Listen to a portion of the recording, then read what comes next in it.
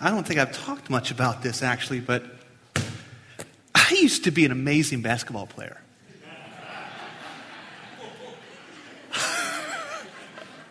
I don't understand. I guess I haven't told you enough about my basketball history, but I mean, there was a time where honestly, I couldn't be beat. In my driveway when I was 9 years old, man, I was unstoppable. And it was amazing how many times I'd have the ball, 5, 4, 3, 2, 1, McDonald shoots, he wins the game. 9, 10, 11 years old, right? 3, 2, 1, McDonald shoots. Oh, he misses, but that's okay. He was fouled. McDonald goes to the line and makes the basket. You used to play those games too? It was amazing when I was 9 years old. In my driveway, playing basketball. But I tell you, as I got a little bit older, I figured out pretty quick I wasn't going to pass the ball to Larry Bird, right? I wasn't even going to pass it to Larry the Cucumber. I mean, I wasn't going to make the team. You know, that's how hope in this world is. The truth is, you find out as you get older, some of you are already here, I think, that as you move along in life, hope decreases, doesn't it? There were things you were going to do, right? There were places you were going to go. There were goals you were going to achieve. You were going to have this by the time you were that age and this by the time you were that age, and guess what? You're there. And the only common denominator is you. You're still there. That's the way that human hope and earthly hope is. Hope on this earth is a dying hope. But I want to tell you about a living hope today. A hope that as I get older, as I experience more and more life, as I proceed, I'm believing in it more. It's not that it's diminishing like my basketball skills, but it is growing in me at a greater and greater rate. The hope that I have in the Lord Jesus Christ, and the hope I have for heaven, and the hope I have to have eternal relationship with Him. See, it's increasing. It's not decreasing like my basketball hope. God offers us a living hope. A growing, expanding, developing, maturing realization that this earth is not what it's all about. Yeah, it really isn't. But that God has something greater for us. A relationship with Him has been offered and provided. You know, it's funny, some of the great minds in human history have spoken about religion and specifically about Christianity.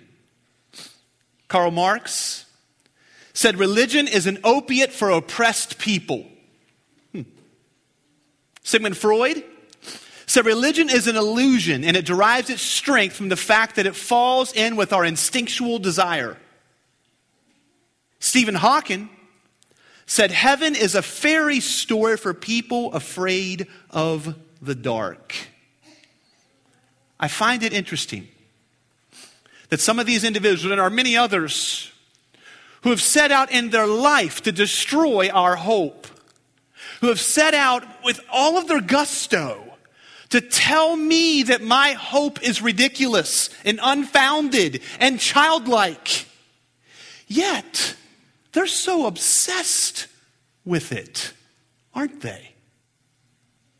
It's funny, I don't talk a lot about their belief or their hope, but yet they couldn't help themselves from coming back again and again and again and saying, you have no hope. Man must wrestle with the resurrection of Jesus Christ. You must wrestle with the resurrection of Jesus Christ. Because if he came out of that tomb alive, if this is a truth, then what he said is true. And what he said was that he was the only way to the Father, only through him. He's the only way, the only truth, the only life. So if he came out of that tomb alive, logically moved through what he said, you have to come to a decision. And I want to call you to a living hope today. If you have your Bible, open up to 1 Peter chapter 1. I think I have it for the screen for you. I think I've got the passage, 1 Peter chapter 1, to put up on our screen. There it is. I also have it on your sermon notes, if that is a help to you. I'm going to be talking about verses 3, 4, and 5 today. They've kind of been the dedicated passage for the day. It's about the resurrection. It's about Jesus Christ. It's about the living hope that God offers to us, brought to us through the one and only Son of God, Jesus in the flesh. Let me read it to you. Peter, who was a follower of Christ, said this, "Blessed be the God and Father of our Lord Jesus Christ. According to his great mercy, he has caused us to be born again to a living hope through the resurrection of Jesus Christ from the dead, to an inheritance that is imperishable, undefiled, and unfading, kept in heaven for you, who by God's power are being guarded through faith for a salvation ready to be revealed in the last time." See, the Bible uses shocking terms for the difference that God makes in our life. God through his word uses words that really rattle us about the effect that he has in our life. Words like metamorphosis. I know that's not a word you probably use a whole lot, but it's in your Bible. That word comes from your Bible. Transformation, changed, saved. These are words that the Bible uses for people who have put their trust in Christ and now have a living hope. They're metamorphosized, they're transformed, they're new creatures. But the one I want to focus on is from this passage today, and that's the phrase, born again. Born again. You know, you hear that word a lot if you turn on your television or click on practically any news site. You see it a lot of times. So I just did a Google search for born again. Let me tell you some of the things I found. Maybe some of you want to join some of these groups. Did you know there's a group called the Born Again Jocks? They're up in Massachusetts, I believe. They're a senior sports organization. So it's for all of you high school athletes who made fun of me because I couldn't play basketball and now you're old. And so the Born Again Jocks is this group of old guys who go out and play ball together. Actually, it sounds kind of like a lot of fun. I could probably rule in that group. Yeah. Had a born again writer. She called herself the Born Again Writer because she had written for a long time and failed, and now she's starting a new career, and she called herself the Born Again Writer. You had the Born Again Icelander. This was this woman who's a tourist and who loves Iceland, which I understand is beautiful. But she believes that she was supposed to be born in Iceland. And so I don't know whether her mother made a mistake. I don't know. But for some reason, something went wrong. And she was born in the United States and not in Iceland. So she calls herself the Born Again Icelander. Where is this term born again coming from? And what does it mean? It's not a voting block, by the way. You see that a lot of times in the news media. Well, the born again, why are the born again people remaining true to Trump? It was on the news just 2 weeks ago. Caught my eye. Do we understand what it means to be born again? Jesus used this term and it was shocking to the listener. In the middle of the night, a religious leader comes to Jesus. He's called the teacher of Israel. He is the main dude when it comes to the Bible. And at night, he comes to Jesus in a secret meeting. And he asks the $1 million question. He says to Jesus, Jesus, psst, psst, come here. Jesus walks over. Yeah, what do you want? He says, what do I do to inherit eternal life? Let me translate. How can I know that I'm going to go to heaven? How can I have a relationship with God? How can my sins be forgiven? How can I have a relationship with the God of the universe, Jesus? Jesus says this, you must be born again. You must be born again. The religious leader says, what? How is this possible? This is really what he said. You read about John chapter 3. He said, do I have to get back into my mother's womb and be born again? You're out of your mind. That's what he said. Okay, no, he didn't add the out of your mind part, but the rest of it he really said. See, it's that shocking what Jesus is saying. It's that shocking what this passage says. To have a relationship with God, improvement won't do it. Getting better isn't going to fix it. Brushing yourself off, getting a little bit more serious about church and the Bible, finally doing what my mother always wanted me to do. None of that's going to do it. No, it's not religion. You don't get to God through religion.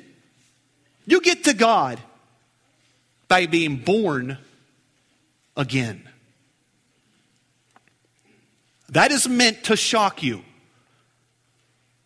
If you don't feel a little confused by that, you may not be really tracking with me. I will say this, it's interesting, this word where it says he has caused us to be born again. For those that are interested, this is a little different than the John 3 passage. In John chapter 3, Jesus says, you must be born again, is how the English says it. But in reality, what he said is, you must be born from above, is what Jesus actually said to Nicodemus. You must be born from above. Born again from above. When Peter says it, listen to what he says. It's a little different. He says, you must be born from another father, is what it really says. You must be born of another seed. You see, our first birth, the seed that planted us, came down from Adam with all of its curse. Adam being the first man who sinned against God. And that seed is corrupt. And that birth will never get us to God. It'll never allow us to have a relationship with him. We must be born of another seed. You have to be born from another father, is what Peter is saying. So let's see this passage. Let's try to understand a little bit. This is what we do here at Centerpoint. We walk through passage of Scripture and try to understand what it is that's being communicated to us. The first thing I want us to see is God's greatest gift to mankind is new life. That's his greatest gift for man. For men and women, it is new life. And that's what Peter is trying to help us to understand. Notice what it says here in the passage. If you have your Bible, look at it. If not, just stay with me. It says, blessed be the God and Father of our Lord Jesus Christ. According to his great mercy, he has caused us to be born again. Because of his great mercy, God caused us, and yeah, I'm emphasizing that on purpose, to be born again. First of all, I want you to notice that this flows out of the mercy of God. God's offer to new life is really a function of his mercy. God in his mercy is making an offer to mankind. Now, what is mercy? Mercy is to withhold the just punishment that you deserve. You come into my house and you steal something, the just punishment is, well, I don't know what it would be. jail, I hope, okay? But you take something and there is a just punishment for it. Mercy says, I will withhold the punishment that you deserve. So God in his mercy, now hear this. God in his mercy saw our problem. He saw our problem. The just penalty for our problem was eternity in hell. Hell is a real place. No matter what you hear in the news, no matter what you read in a book, no matter what Sigmund Freud says, the Bible declares that hell is real. It's as real as heaven. In Matthew chapter 25, verse number 46, Jesus speaking about heaven says that it's eternity and uses the exact same phrases to describe hell. So if you're going to believe in heaven, you must believe in hell. Why was mankind destined for hell? Why? Why was mercy needed? 2 reasons at least. First of all, you inherited from your parents corruption. You did. I did. We all did. We inherited from them a guilt for sin. See, here's how it worked. God placed Adam and Eve in the Garden of Eden and said, love me, know me, have a relationship with me. And to exercise your love and to show your love, obey this one law. Obey this one law. And so Adam and Eve and God were in perfect community with one another. But through a temptation and a distrust of God and a misunderstanding of his word, Adam and Eve rebelled against God. And that was the most detrimental decision ever made by any human that affects you and me today. And we inherited from Adam a guilt. And that's why it is that every person stands guilty before God, because God had a representative, Adam. Adam, you will represent all of humans. Go get him, big guy. And in Adam's fall, we all died. You ever wonder why we die? Ever occurred to you? You ever think about these things? Do you question things like that? Why do we die? Hawkins said we're a machine. Well, why does this machine break down? Why do we die?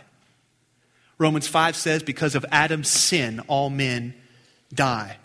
So if you want to see whether or not it's true, if you want to know if God's word is true, find me a human that doesn't die. They all do.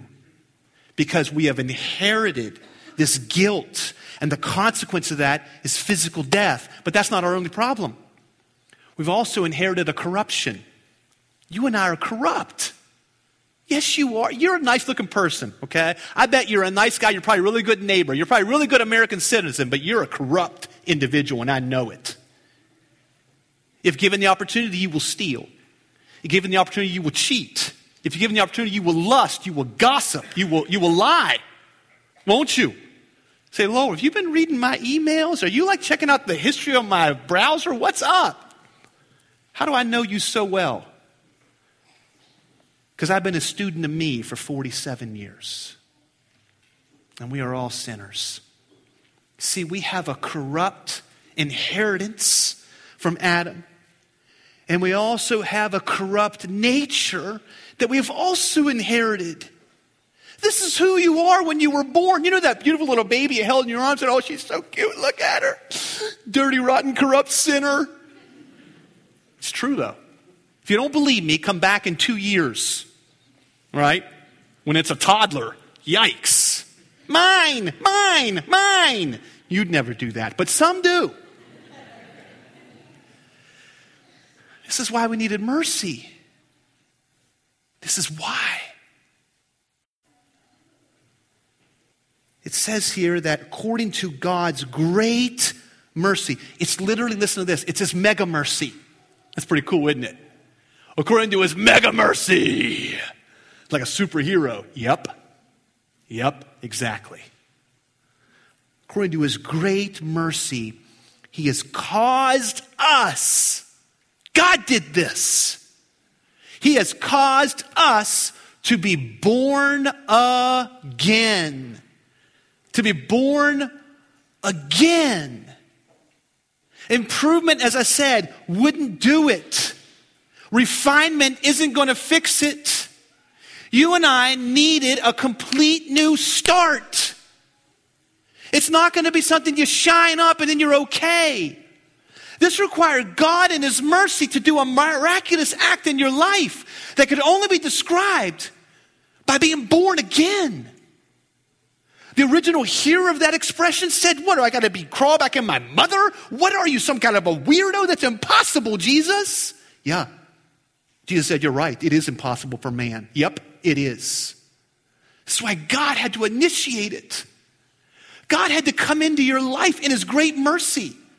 Listen, if God wasn't merciful, he would annihilate all of us.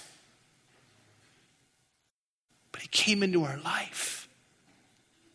You say, when does he ever come into my life? Listen, he's coming right now. He's coming right now. The Spirit of God may be coming into your ear right now, saying, this is true. This is what you've been searching for. You need to be born again. This expression is radical. Theologians call this regeneration. This born again idea. They call it regeneration. You know, starfish cut off the thing and it grows back amazingly, okay? It's radical. It's not an improvement. It's a change of your very identity. I'm no longer a child of wrath. I'm no longer a son of destruction. I'm no longer a son of the devil. These are the words that God uses in his word for people outside of Christ. It's not a kumbaya, let's all hold hands, we're all people of the world and children of God. No.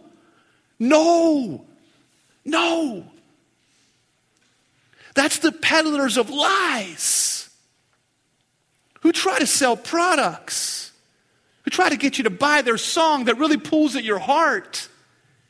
But in your heart, you know it isn't true. You know. We have to be born again. Consider a birth. I did it 4 times. Well, I guess not me, okay? But 4 children. I'll tell you what, it's amazing. It's amazing to see the process and to walk through that door if God opens it up for you. And if you've been there, you know the amazing part of it. But you know, consider a birth for just a minute. As wonderful as it is, as miraculous as it is, it doesn't really exist for itself. Think about this. I was born on 7/7/70. Kind of weird, huh? I weighed 7 pounds and 7 ounces. Do you know that? Kind of weird. 7 people in my family. So on 7/7/77, guess how old I was? 7. Yep. I was on the 7th page of the Kaiser News Tribune on 7/7/77, a picture of me because I turned 7 years old. Favorite number? 2, definitely 2. Yeah. I've told that joke 100 times. But you know, it wasn't all about that day. That moment comes and goes. But you know what the wonderful part about it is my parents held little Lowell in their hands. It wasn't about this child then. It was about what they would become. Right? A birth isn't wonderful because of the moment, because of that instant. It's about what it will become. It's about the future ahead of that child. It's about the next 20, 30, 40, 50, 60, 70, 80 years. That's what's exciting about a birth. It's not about that moment. It's about what the future holds. And that's the same truth in our born-again nature. That's the same truth in your new life. It's not about that moment that you put your trust in Christ. It's about the future God has for you. The great promise that God has. The inheritance that God gives you. Do you have an inheritance today? Do you know what inheritance is? An inheritance is a great wealth that you're given. Not because of anything you did, but because who your daddy is before you, right? And you've been born with a new father. You've been born of new seed. And that new seed brings an inheritance that Peter describes here. And it is wonderful. As awesome as the born again moment is, it's for the future that God is offering us. And that future is a relationship with Him. Look what it says here. It's a permanent inheritance. An inheritance that is imperishable, undefiled, and unfading. I'll tell you just briefly about these words because they're interesting. Imperishable means that it'll never perish or be corrupted. It'll never wear out. It is permanent. It doesn't get old. What you have, if you are born again, if you have this relationship with God, it is permanent. You can't sin it away. You can't will it away. See, your identity has been changed because you've been born again. At a new seed, new father. It is undefiled. This means it'll never spoil. It doesn't rot like old fruit. It doesn't wear out like old shoes. In reality, as you grow as this new creature, the wealth of what God has given you increases. It's not a dead hope. It's not dead. It's growing. It's a living hope, is what Peter is saying. And it is unfading. Peter says that this inheritance is imperishable, undefiled, and unfading. Unfading means it will never fade. It'll never lose its luster. You know that t-shirt, you've washed it like 150 times, and it's your favorite shirt because it's just so comfortable? Oh, golden boy. It just feels so good, you know? See, that's what happens to things of this world. But not the inheritance that you have in Christ. When you've been born again, when you've been born of this new seed, this is not a once and done. This is not, oh good, I'm not going to go to hell now. That's not what happens. I've got a new seed that's now growing in me like a mighty oak tree. And the beautiful part about it is, I want you to see who's protecting it. Look at verse number 4. This inheritance, it's imperishable, undefiled, unfading, kept in heaven for you, who by God's power are being guarded. This word guarded is a military term. It's like a garrison all around the outside of a fort. It's like a perimeter, guys who are in the Army or ladies who are in the Army, the Marine Corps. And you'd be out there on the perimeter, everybody out in a big circle facing around with your weapons outside. I pity the fool that walks into our perimeter, right? He's going to die. Because it's guarded by a group of Marines. Or it's guarded by a group of soldiers. Or Navy, Air Force, Coast Guard. Yeah, okay. Don't be offended. This garrison of support, of protection. It's not Marines. It's not soldiers.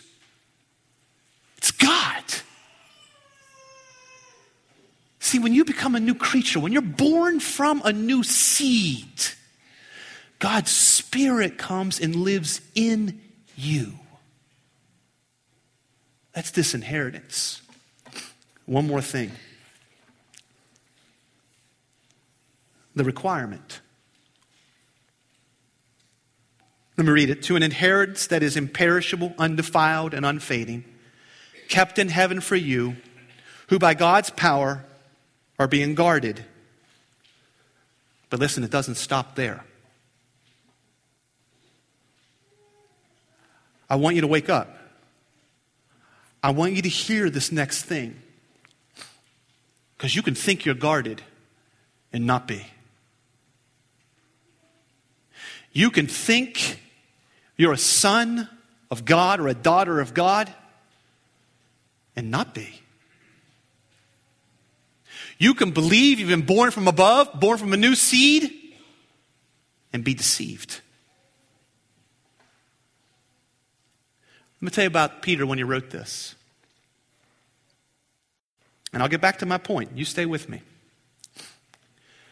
When Peter wrote these words, the Roman emperor was a lovely man named Nero. In the mid-60s, he was a crazy man in reality. In the mid-60s, a great fire broke out in Rome, and much of the city was burned to the ground. And Nero didn't like Christians. The reason he didn't like them is because they would not bow down to him and call him God. And so they called Christians atheists because they did not believe that the emperor was God. So Nero, the Roman emperor, had an opportunity. He would now bring persecution into this group of this followers of this Jesus Christ and blame them for the fire in Rome. So there broke out a persecution in the whole empire of Rome of Christians. And Nero did wicked, wicked things to Christians. Throw them to wild animals, catch them on fire, use them as little toys in their gladiator pit. And Peter's their pastor. And you meet on Sunday, you look around, you see who's here. Who survived another week? Who survived another week when you can die because you're a believer? This is the world they were living in when Peter wrote this. So he's saying to them, listen, folks, think about the inheritance. Think about what God is doing in our life and what God has promised us. It says it's imperishable, undefiled, unfaded, kept in heaven for you, who by God's power are being guarded through faith. Through faith. Every word is inspired of God. They're not extra. You can't throw it away. You can't just glaze over that because, I know what faith is. Here's what that means. Peter is saying that an saving faith is an enduring faith. If you are truly born again, you will remain in the faith.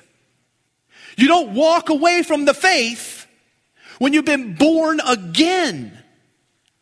There's nothing I can do. I look like my dad. I walk like my dad. I talk like my dad. Call my brother and hear his voice. You'll be like, is that Lowell? We sound just alike. There's nothing we can do. It's just the way it is. We got the same seed. When we are born again, the faith that saves is an enduring faith. Peter says, you are guarded. Yes, God's power is guarding you. It is imperishable, undefiled, unfaded, but it is there if your faith remains. I fear for many people in our world of Christianity who are told about born again, who are told about an inheritance, who even think about Jesus on a cross, but there is no enduring faith. It's not a faith, it's not a born again, it's not a seed that bears fruit. There was a time in my life I knew Jesus died. I knew he died for sins. I knew he came back from the dead, but I was not saved. I did not believe. I did not have faith. And if I would have been honest with myself and looked at my life, I would have admitted the truth. My faith doesn't endure. It's a dead seed. It produces nothing. There is no fruit of the Spirit. There is no love in my life. There is no obedience to God. The seed in me is dead. Praise God, I did realize that one day. And I came down an aisle in our church. That's how we did it. And I knelt down right there. And I prayed, God, I'm a liar. I'm a liar. Save me. That's all I knew to pray. That's all I knew. See, I didn't grow up in a Christian family. I didn't grow up around this stuff. This was all new to me. I'm in my mid to late teens. I'm a liar. Save me.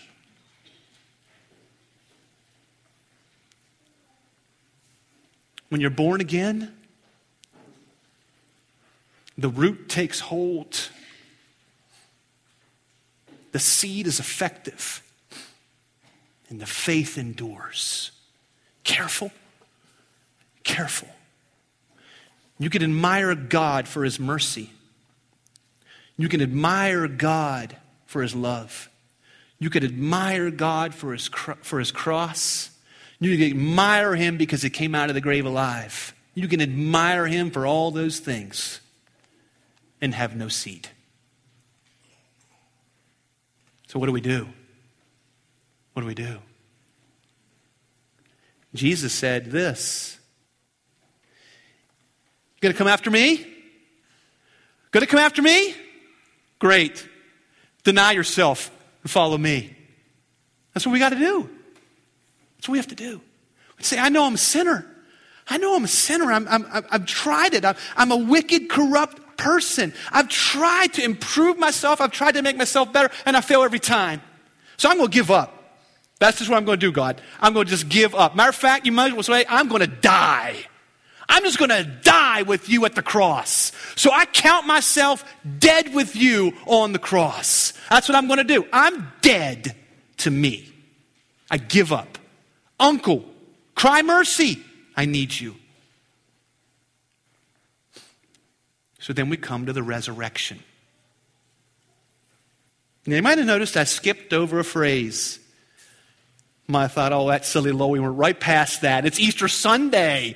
He forgot about the resurrection. No.